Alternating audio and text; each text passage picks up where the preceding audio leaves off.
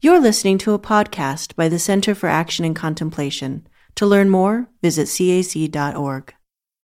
On August 12th, 2017, I was standing on a corner in a quiet neighborhood in front of a Methodist church.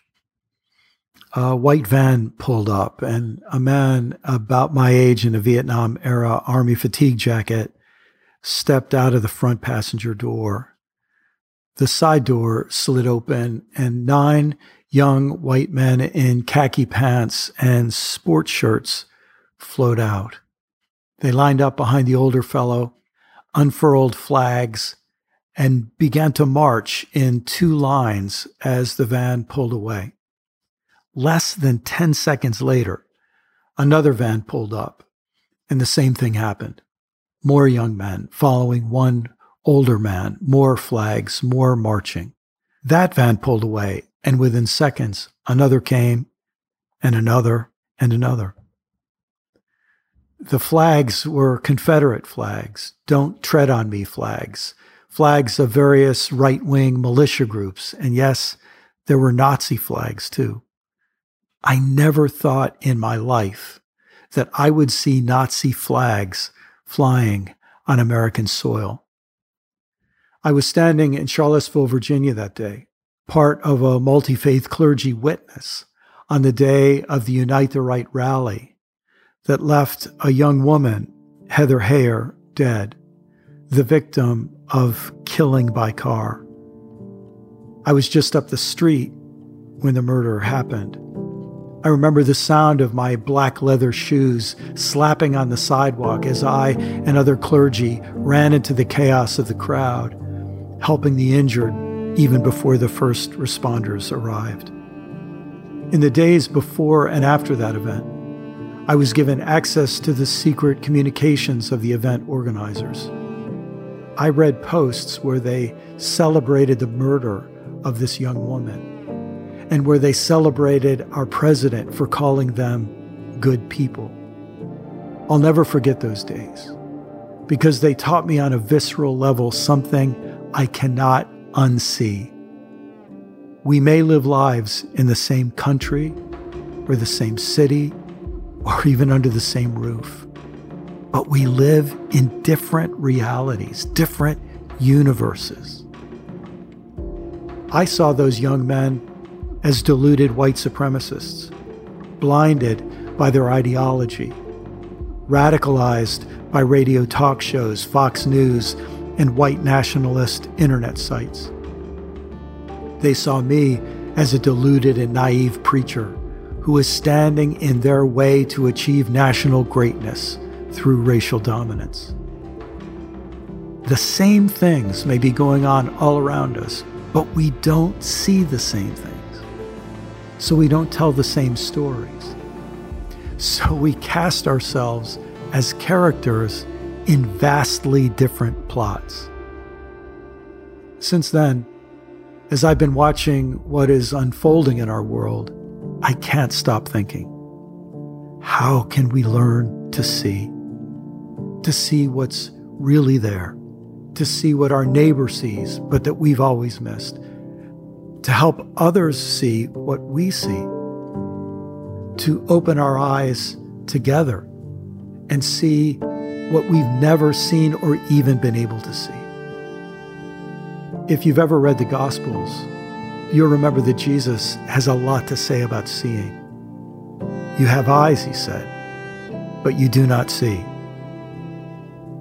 How can we learn to see?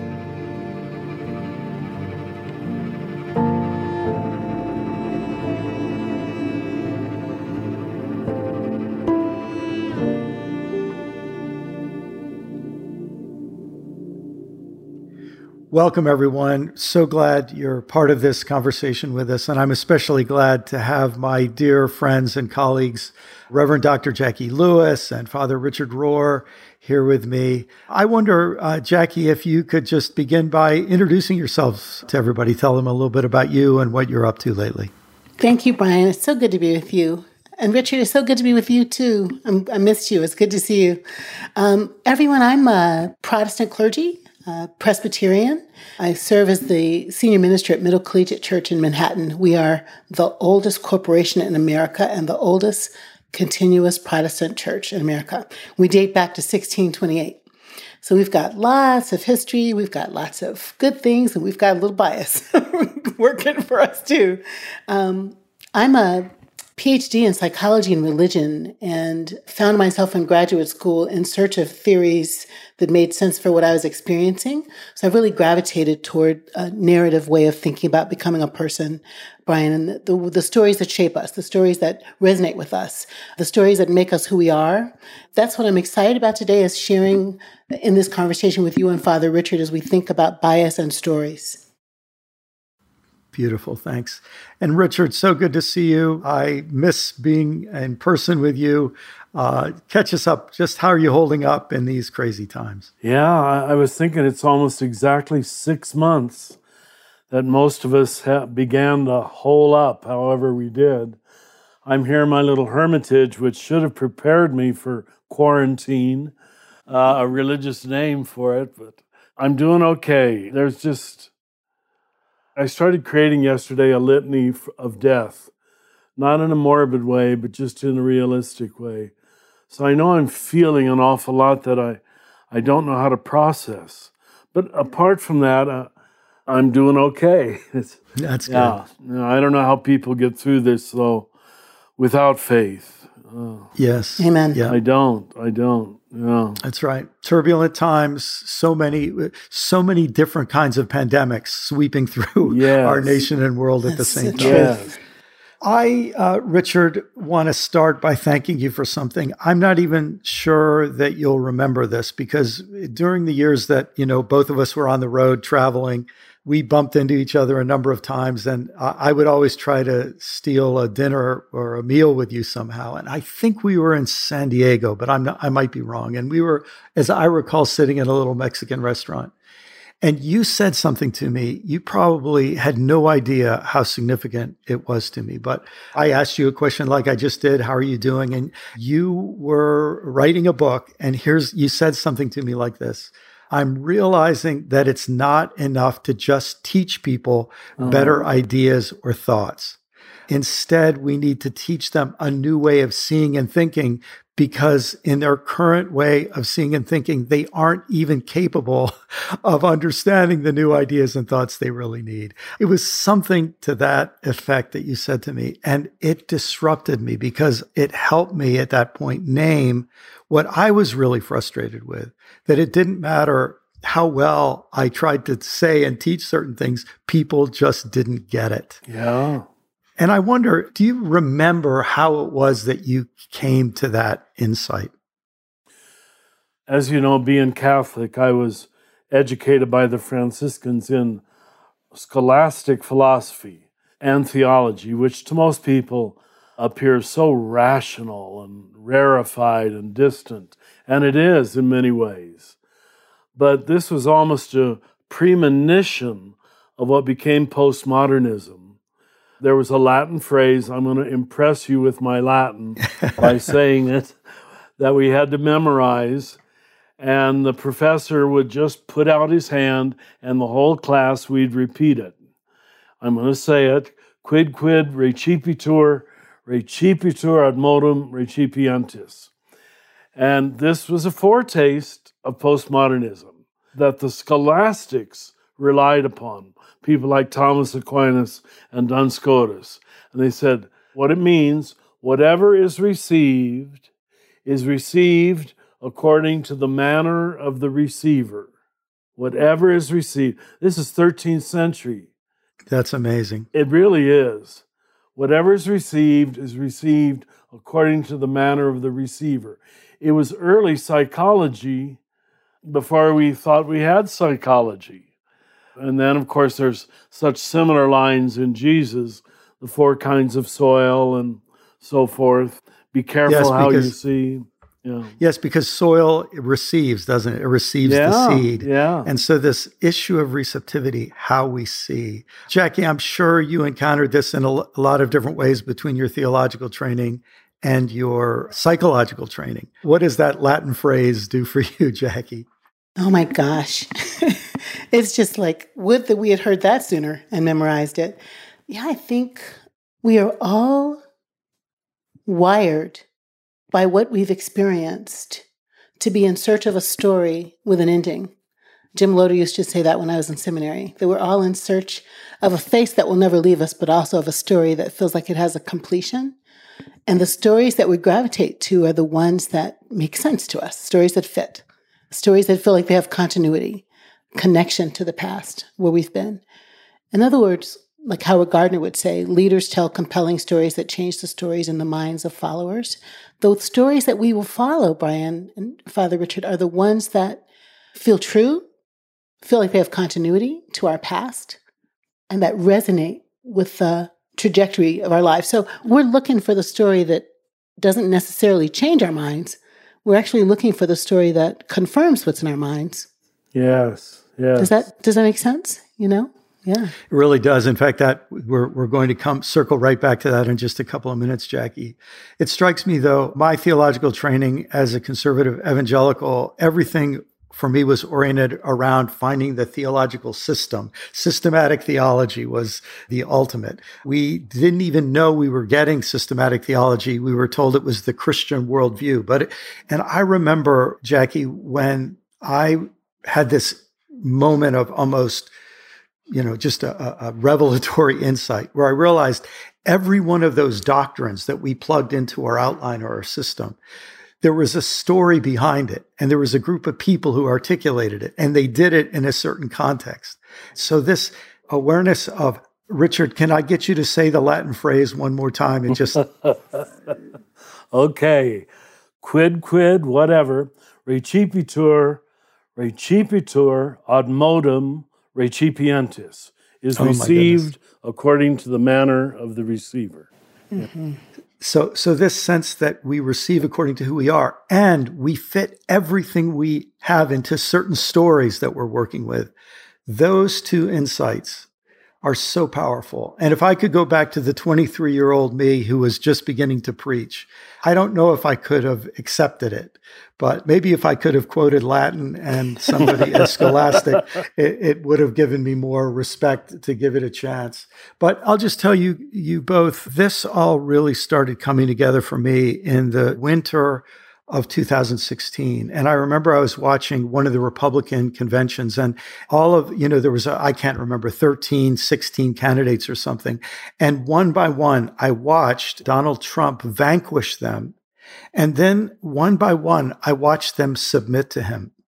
And I remember saying to my wife, I think this guy's going to win because I think he has some hidden key into some glitch into the programming of the human brain. That's how I said it. Wow. And I called a friend of mine who's a clinical psychologist, and I said, hey, listen, if you can help me understand what's going on in this election, if you see anything from the world of psychology that will help me understand, would you start sending me those articles? And so he started sending me all these articles. And I came across just this simple idea of bias. And let me offer a definition of bias. Bias is a prejudice or pre-critical inclination in favor of or against something. It's a pattern, a prejudice or pre-critical inclination. Before we even think about it, we bring it to bear. And we could say it's a pattern of distortion in our ability to see what's there. So it has to do with seeing, it has to do with thinking, it has to do with, Richard, that Latin phrase, receiving, the manner of the receiver, that we aren't objective when we come to anything, but that we have a whole set of inclinations or prejudices. And now, in a sense, that's really obvious. But then what happened is my friends started sending me these articles. I started trying to articulate different kinds of bias. And for a reason I'll explain later, I was able to wrestle all of them into words beginning with the letter C. Yeah, brilliant, brilliant. Go ahead. It's the old preacher like a part good of me. preacher, that's right. Exactly. And what I'd like to do, I'm just going to very briefly read through the whole list. And, Good. And as I read through it, if anyone sticks out to either of you that you would like to say something about, or if you have any general impressions, I'd love to hear it. And then we're going to just focus on the first two, but I'm going to read all 13 just because I want folks to get a sense of the big lay of the land. Okay, so here goes. Here are 13 biases that affect the way we receive or the way we see. First, confirmation bias. The human brain welcomes information that confirms what it already thinks and resists information that disturbs or contradicts what it already thinks. That's first one. Second one, complexity bias. The human brain prefers a simple lie to a complex truth. Third, community bias. The human brain finds it very hard for you to see something your group doesn't want you to see. In other words, we put tribe over truth. This is also known as social confirmation bias. Fourth, complementarity bias. If people are nice to you, you'll be open to what they see and have to say. If they aren't nice to you, you won't. We mirror back the attitude we receive from other people, and that makes us open or closed to what they have to say, whether it's true or not. Fifth, contact bias. If you lack contact with someone, you won't see what they see. Sixth, conservative liberal bias. Our brains like to see as our party sees, and we flock with those who see as we do.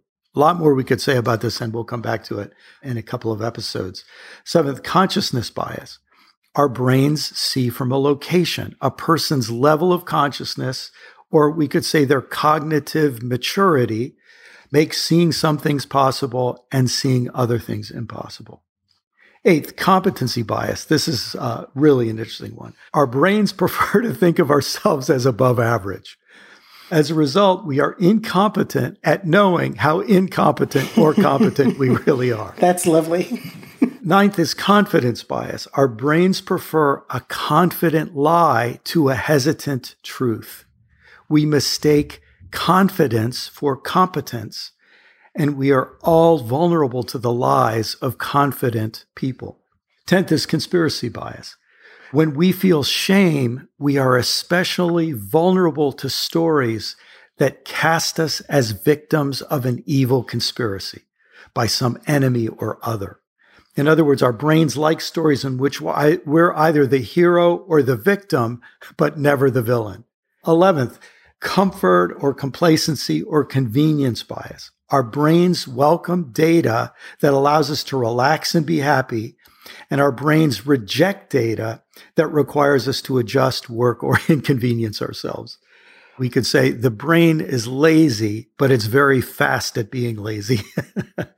Wow. 12th is catastrophe or normalcy or baseline bias. Our brains are wired to set a baseline of normalcy and assume that what feels normal has always been and will always remain. That means that we minimize threats and we're vulnerable to disasters, especially disasters that develop slowly. And then the last one of the most powerful, is cash bias. Our brains are wired to see within the framework of our economy, and we see what helps us make money.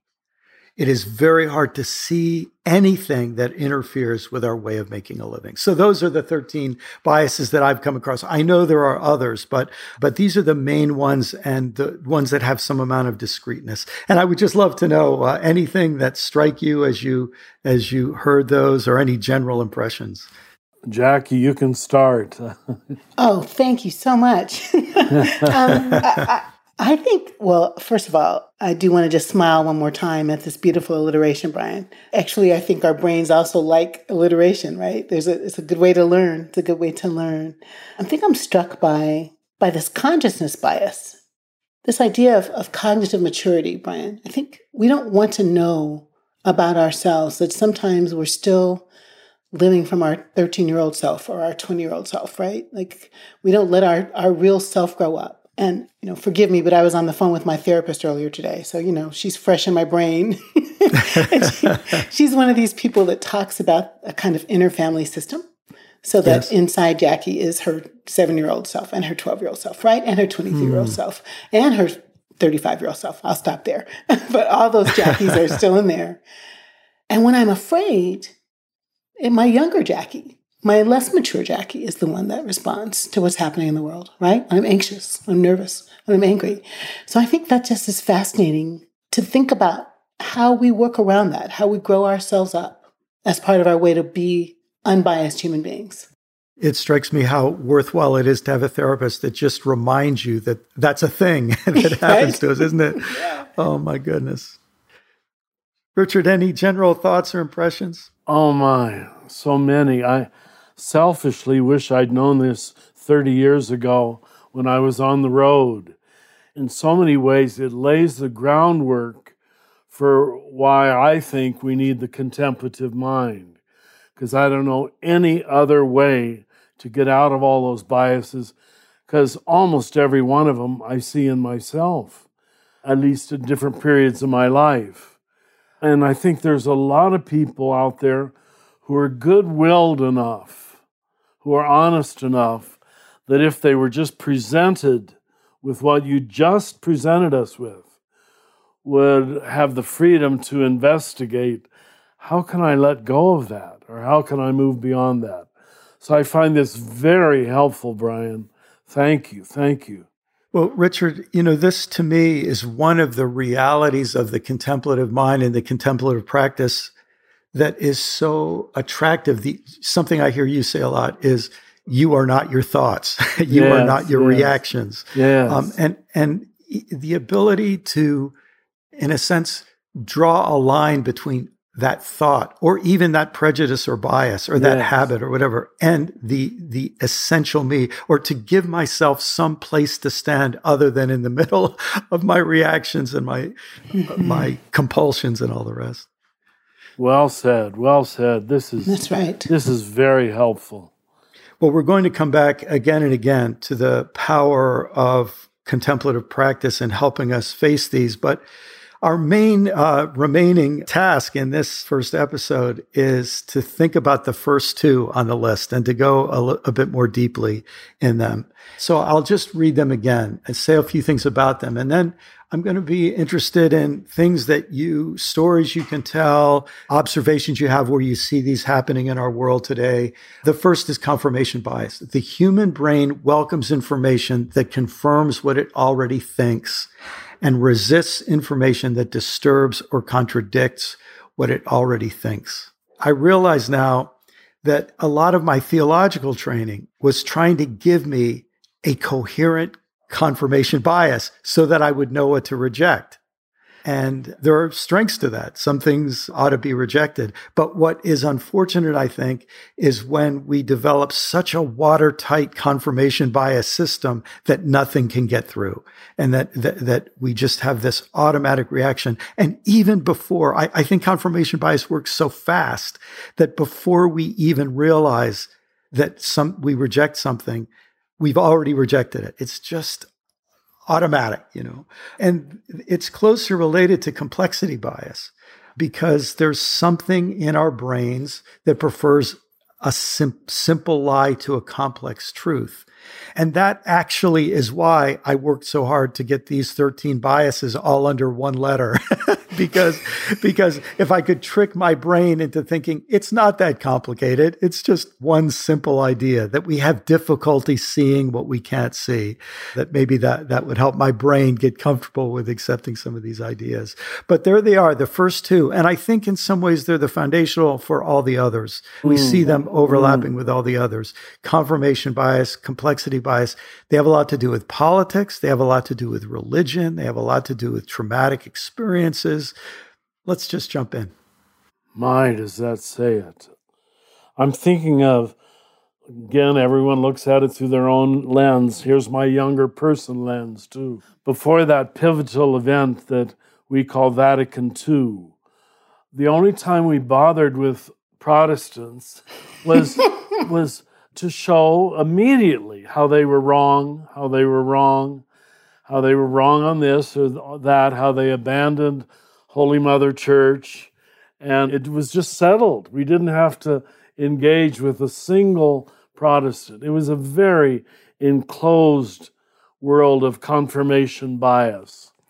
And we were such a big church with our own universities and our own schools that we could stay inside of that rather easily and didn't have to hear anybody else. with a Lutheran bias or a Calvinist bias. We just knew right up front why they were wrong. Yes. It was so stupid. And there's the amount of people who are still there is just heartbreaking. Yeah. Well, if it makes you feel any better, Richard, I grew up fundamentalist Protestant, and we thought about Catholics exactly the same way. I'm sure you did. Yeah. That's hilarious. I didn't know any Catholics. So how's that? How's that for confirmation bias? That's not true. We went to Catholic Girl Scouts. Richard, your humility just makes me smile all from my head to my toes about the feeling of how stupid that was. I think as a young woman, the confirmation bias in my family and my faith life really was wounding. My mom and dad were Baptists. They became Presbyterians just because of where we moved. And I could feel the difference between this Baptist church and this Presbyterian church. The Baptist one felt more like judgy and don't. And the Presbyterian church felt like do. But my mom and dad were don't. And the biggest don't, and I hope this doesn't embarrass anybody in the CAC world, was to have premarital sex. No. No. So 2 weeks before I got married on my birthday, we broke the rules. 2 weeks before the wedding, just going to tell a true story on myself. Like, woohoo, it's my birthday, we can do it. Humility, talk about humility. Oh my God. It was like, and it was so overrated, not that much fun, Okay. Just to say that as well. But about 2 months after that, Brian and Richard, I had a car accident. I flipped my car over in the QEW, and the car flipped over 3 times and spun on the sunroof and finally landed on the tires. And we walked away from the accident. But I was 100% convinced that those 2 weeks before breaking the rules 2 weeks ahead of time is why I had that accident. Can you imagine? That haunted me for years. Wow. Because everything in my faith life, everything in my life said, good girls don't, and you were bad. And therefore, This God that we had created in my faith life punished me.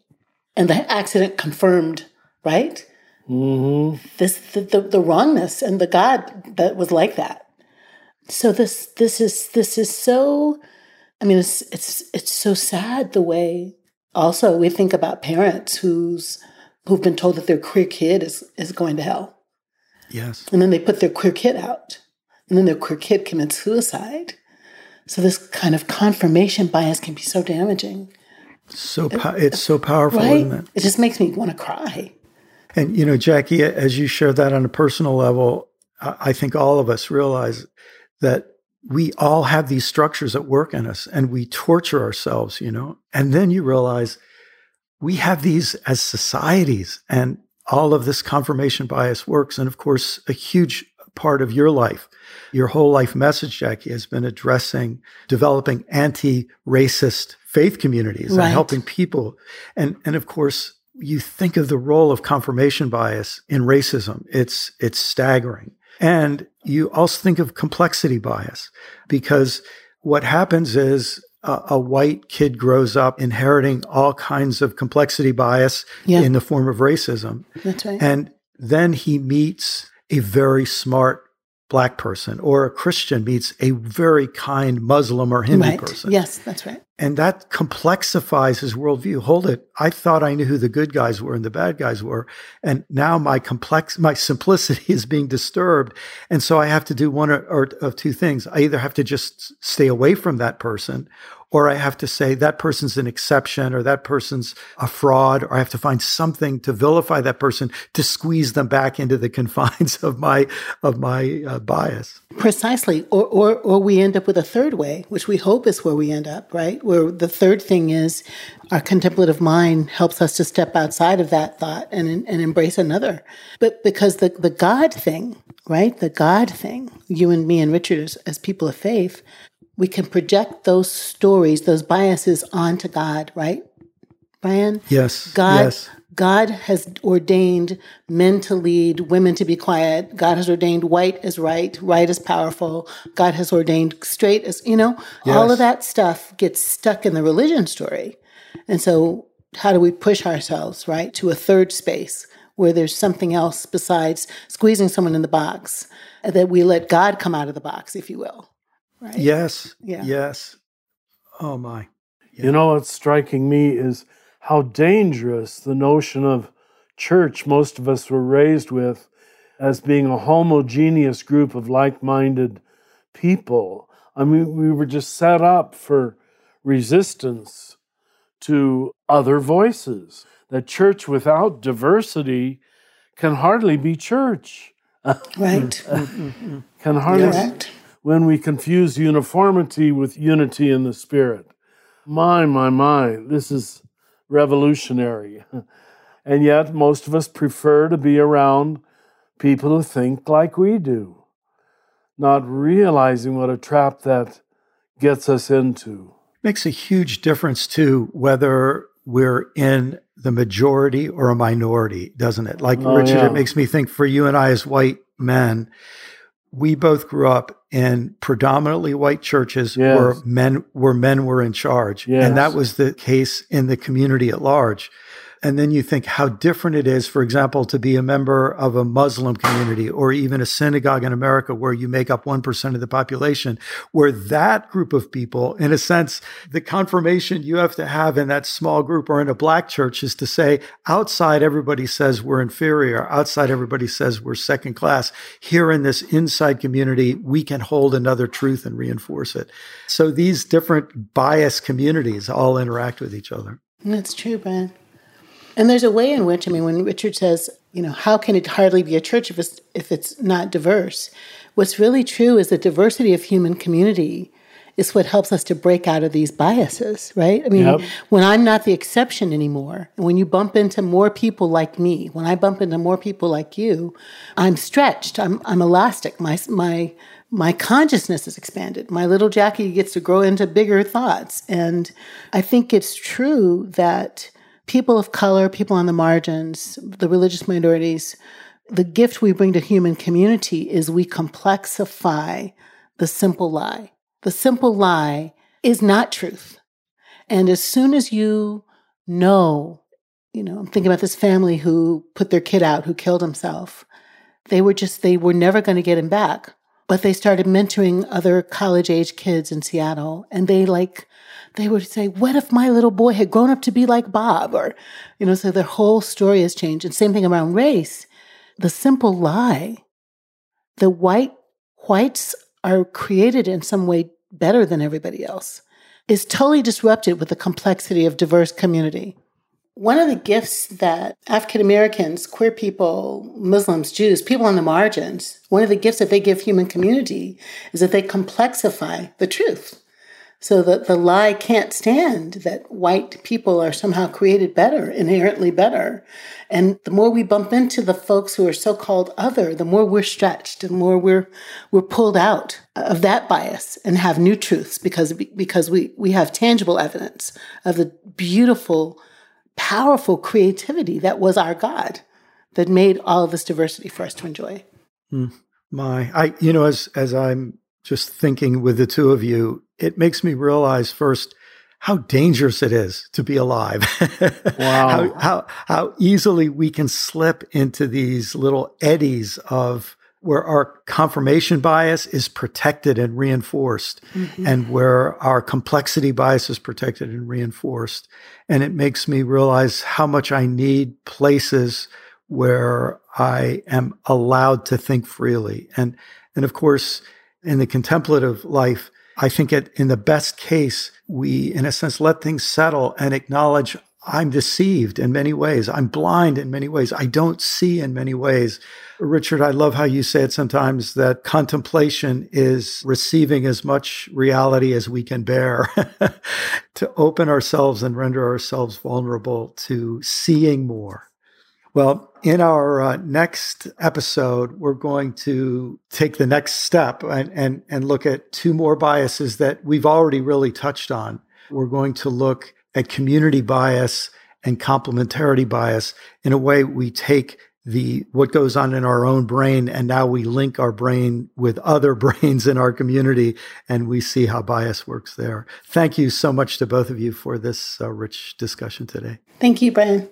Wow, I feel like I'm receiving. I'm not giving anything. This is wonderful. Thank you. Thank you, Richard. Learning How to See was adapted from Brian's ebook, Why Don't They Get It? Available at brianmclaren.net. Brian McLaren, Jackie Lewis, and Richard Rohr have been your hosts for this conversation. Other members of the team that helped make this possible were Corey Big, Paul Swanson, Izzy Spitz, Sarah Palmer, Jenna Kuiper, Nicholas Kramer, Lisa Powell, and I'm Yvette Trujillo. This podcast was produced by the Center for Action and Contemplation, which is located in the heart of New Mexico, thanks to the generosity of our supporters. We also have other podcasts you might like. You can find those wherever you like to listen by searching for Center for Action and Contemplation, or visit us at cac.org to find out more. From the high desert of New Mexico, we wish you peace and every good.